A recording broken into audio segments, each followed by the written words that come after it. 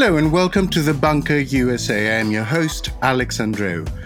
Only with gun violence, Ezra Klein wrote, do we respond to repeated tragedies by saying that mourning is acceptable, but discussing how to prevent more tragedy is not.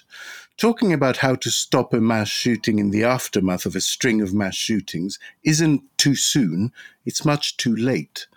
My guest today is an associate professor of emergency medicine, health behavior, and health education at the University of Michigan. He's the co-director of the Institute for Firearm Injury Prevention, the director of the CDC-funded University of Michigan Injury Prevention Center, and part of the leadership team at the Firearm Safety Among Children and Teens Consortium. Welcome to The Bunker, Dr. Patrick Carter. Thank you so much for having me. There have been over 300 mass shootings, according to the Gun Violence Archive in 2023, and we're only halfway through the year. And that's not an anomalous number either. Why are we seeing such figures? Well, we don't know exactly why the mass shooting numbers are increasing, but we do know that they are increasing in number, as well as the number of casualties that we're seeing in each of these events. But I think it's important to consider the context in which that's occurring, because we're also seeing that the overall number of firearm injuries that we see every year in the United States are continuing to increase. And really, this increase started in the early to mid 2000s and has continued to rise significantly year after year since that time frame, really paralleling the rise that we saw in the early 1990s. And in fact, in this last year of data that we have available from the CDC, we're seeing that over 45,000 deaths are occurring in the United States from firearms. And that's the highest absolute number of deaths we've ever seen. Does it track vaguely the number of guns out there? Is the number of guns increasing? I mean, I know obviously correlation is not an absolute proof, but it would be an indication. Sure. We do know that the number of firearms that are in the U.S. stock of firearms is continuing to increase. We have over, as far as we can tell from the numbers, over 350 million firearms in the United States. What we also know about that is that a smaller proportion of the U.S. public is owning more and more firearms. So while the overall percentage of the public that owns firearms has decreased over time, the number of firearms that each individual who chooses to own firearms owns has gone up. Oh, wow, that's extraordinary. So fewer people are more armed, as it were. Yes. I want to look more specifically at school shootings. It's something I think is fair to say that the rest of the world associates with the US. Last year's stats show that there were 51 school shootings that resulted in death or injury, so basically one a week. Stats also show that firearms are the leading killer of people aged 1 to 19, which I find staggering. Is there a sense that the debate's focus on gun ownership in a way lets schools a little bit off the hook from their safeguarding duty?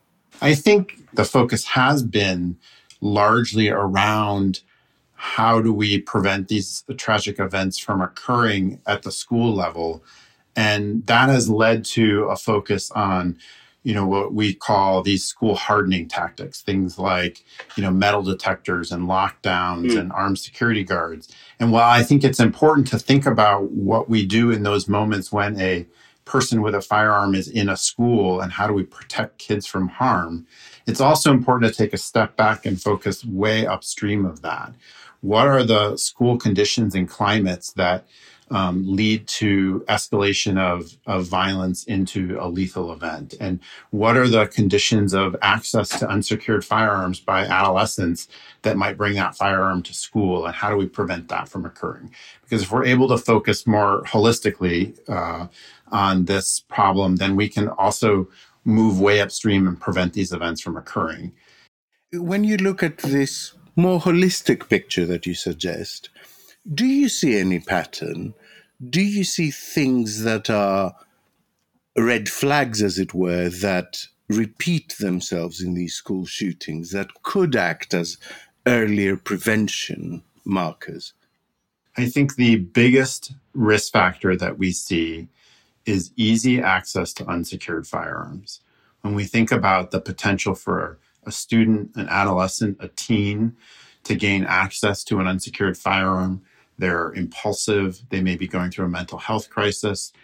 And the ability to access that firearm in that moment, bring it to school, and potentially cause a tragic event is really, I think, the number one preventable thing that we can focus on. So how do we keep teens who should not have access to firearms from gaining access to them? Okay, so let's split this off into two things and look at, first of all, your institute's research shows that in around 74% of all school shootings, the shooter used guns, there were often more than one, that belonged to a relative. So, putting aside the sale of firearms, could this partly be made better by more stringent requirements on the storage of firearms? Absolutely. And I just want to point out that data actually is not from our institute. That data is from the FBI investigation. But I think it is important to think about how folks who choose to own firearms store those firearms and what can we do to keep kids from gaining access to them.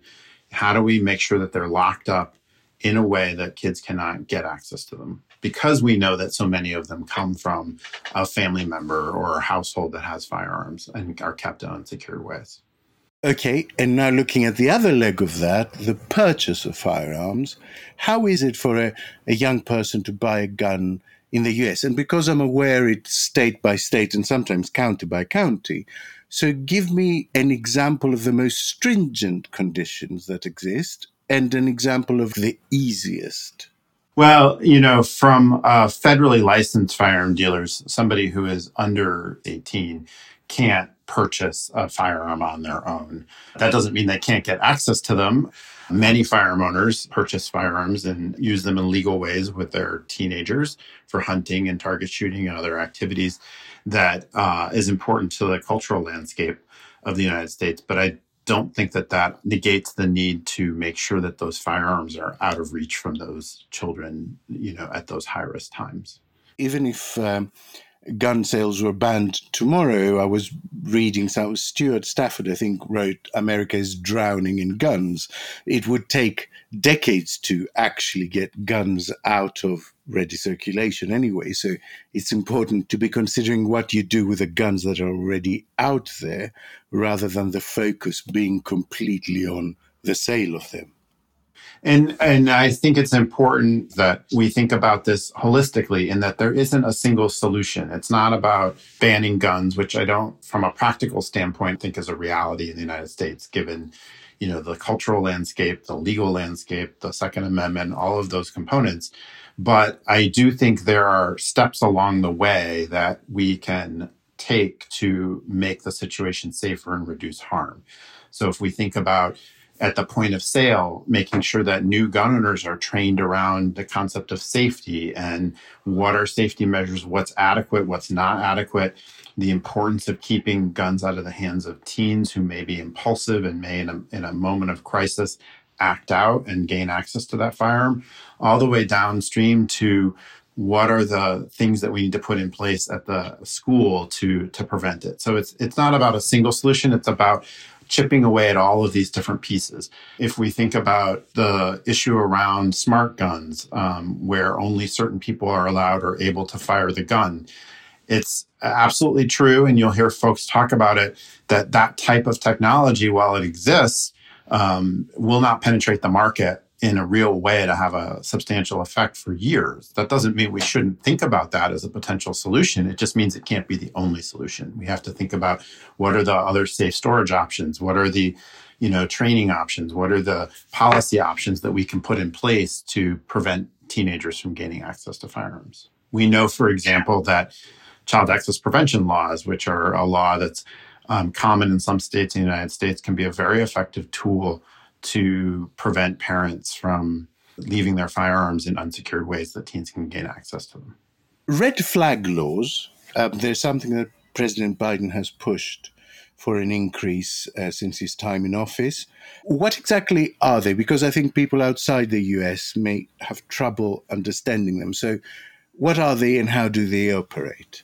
So a red flag law, which is in most states are called extreme risk protection orders, is essentially a policy tool that some states have adopted where when a person is concerned about a family member or somebody else that has access to firearms potentially being a harm to either themselves or somebody else, they can file a petition with the court system, with the legal system, to temporarily have those firearms removed from the individual until they get the mental health help or the assistance they need to ensure that they're not a danger to themselves or somebody else. And we've seen in the data that in states that have implemented extreme risk protection order laws that they've been an effective tool for decreasing suicides and self-harm. We don't know yet how effective they will be for the problem of mass shootings and homicides. We are currently studying that and trying to figure that out in the data. Were some states quite resistant to those laws? Well, the implementation of extreme risk protection orders involves the idea of temporarily not allowing somebody to own and have firearms. And so there are some who would argue that that is potentially an infringement on their Second Amendment right, their rights to liberty and freedom.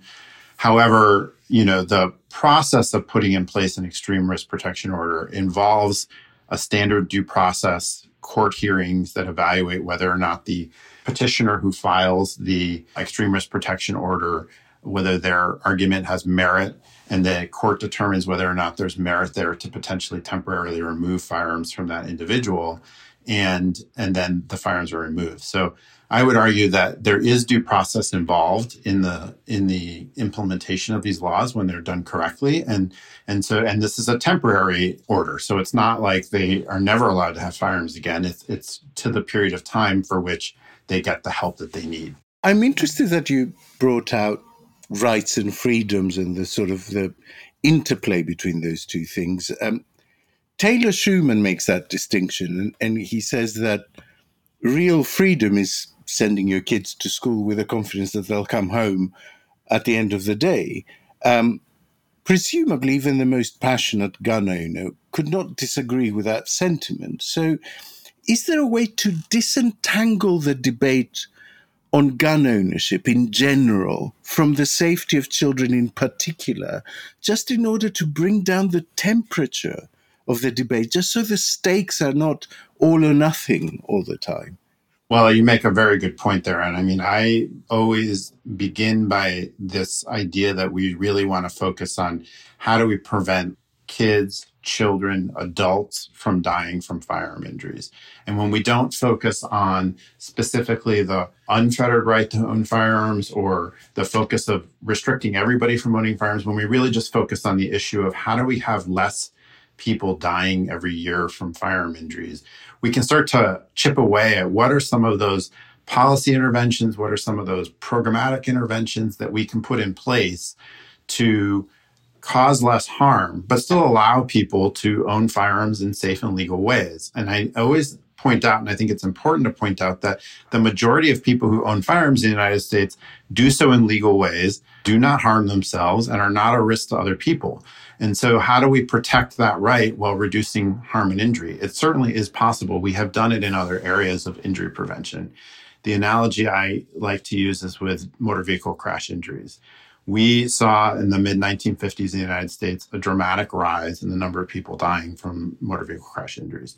And by taking this holistic approach, by focusing on where are the drivers of the problem and what are the solutions in a programmatic and a policy way, over years, we were able to really dramatically decrease the number of people dying and being injured from motor vehicle crash injuries. And we did it without taking cars off the road. There are more vehicles on the road every day in the United States and around the world than ever.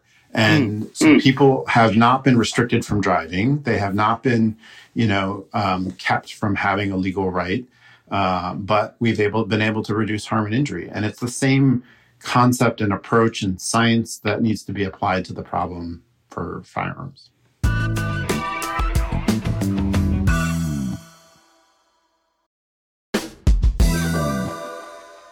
You mention science and research, and part of your work is funded by the Center for Disease Control, but that's a pretty recent development. There had been a federal decades-long ban on gun control research. Why was it that in place? And how big a part has it played in sort of entrenching the problem? So I wouldn't call it a ban. It was an amendment that was added to the budget every year that basically said the CDC and then later the NIH could not provide funding for research that advocated for gun control. The effect of that was the same as essentially a ban because the federal funding agencies were shy about wanting to fund any research in this area. So the effect of that was quite chilling on the research community. I mean, when you think about somebody who's developing a career in researching a public health problem, they can only go into a career in that space if there's funding available for their work, if there's opportunities for them to develop the research and the data and the publications and the pieces of their work that they need to drive a career along. So what we did was essentially lose an entire generation of researchers focused on this public health problem. And so now we're starting to see that, the CDC and the NIH are reemerging with funding, and that's absolutely great for, I think, addressing this problem. But we're decades behind. It will take time to build a body, as it were. Exactly. We need to rebuild the entire field of research and researchers. We need to fund people shifting their work from general areas of suicide and violence prevention to a focus on addressing firearms specifically. And how do we address that? We need to develop new researchers in this space. And all of that is work that, in academic institutions around the country is going on, but it's going to take decades to really rebuild that field. You're also involved in a project called Preventing Risky Firearm Behaviors Among Urban Youth Seeking Emergency Department Care. It's not the catchiest title, but it sort of does what it says. Can you tell me a bit about what you're learning from that? Sure. So this is a project that is really focused on using the healthcare space, the emergency department, as an opportunity to identify youth who may be at risk for firearm injury or perpetrating firearm injury against somebody else before it happens, and identifying youth who are carrying firearms on a regular basis, and really doing an intervention with them that involves counseling and support and linkage to resources in a way that can reduce their risk for risky firearm behaviors and negative health outcomes. And it unfolds over multiple counseling sessions, both in the emergency department and then after the emergency department.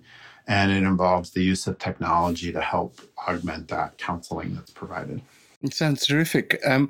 Now, we're moving into the section of our chat that I like to call the possibly unanswerables.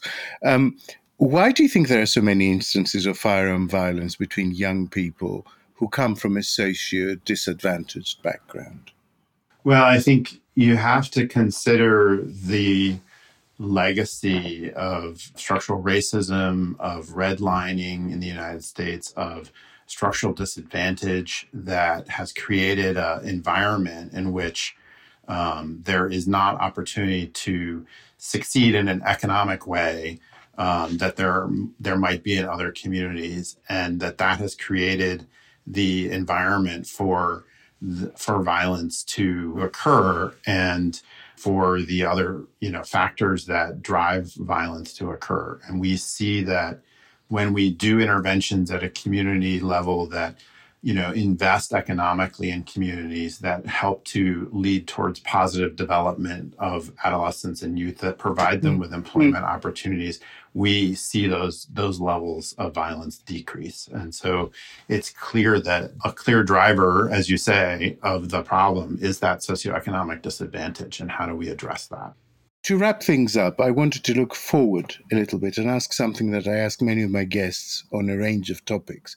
What is the lowest hanging fruit, policy-wise, that would make a big difference? Like, give me the easiest, most practical thing that government could enact tomorrow that will actually make a dent in this thing. Yeah, I think it's always tough to come up with a single policy. As I said, this is very much a holistic problem and needs a holistic approach. But I think you're seeing some of the, for lack of a better term, lower hanging fruit that we can advance in a policy arena and in a programmatic arena starting to take shape. So you mentioned extreme risk protection orders. I think they're a very promising policy. I think child access prevention laws. I think enhancing the purchasing to ensure that background checks are done in a universal way for all firearms that are purchased so that folks who shouldn't have access to firearms don't gain access to them. And I think from a policy lens, those are really key fundamental issues. That can't be the only solution. I think from a programmatic lens, we need to think about how we enhance locked storage and safe storage among parents and new gun owners.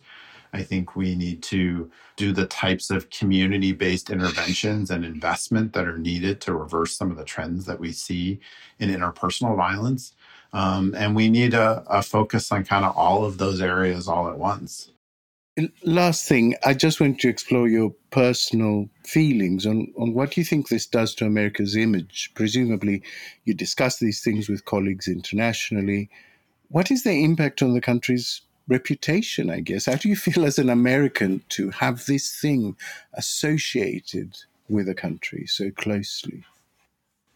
Well, I think we Americans, often think of ourselves as, in a lot of arenas, being on the leading edge of scientific discovery and advancement. And it's very clear on this issue, we are way behind where other countries are. And there's a real need to address this issue and to meet the unique issues that are American around this to help solve this, because we are an outlier. There's no question about it. And we really do need to address this problem. Dr. Patrick Carter, thank you so much for making a difficult subject more practical and more optimistic than it usually is. Thank you.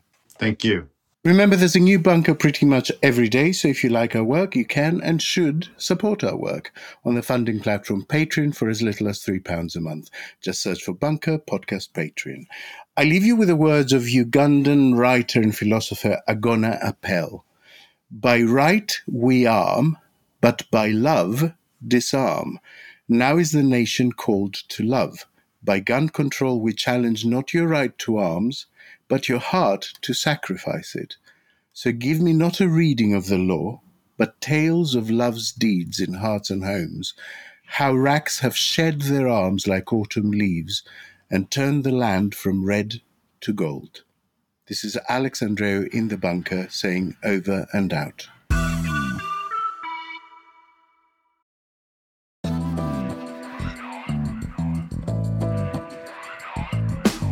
The Bunker USA was written and presented by Alex Andreou. The producer was Chris Jones, with audio production by me, Simon Williams. The managing editor is Jacob Jarvis, the group editor is Andrew Harrison, with music by Kenny Dickinson and artwork by James Parrott. The Bunker USA is a Podmasters production.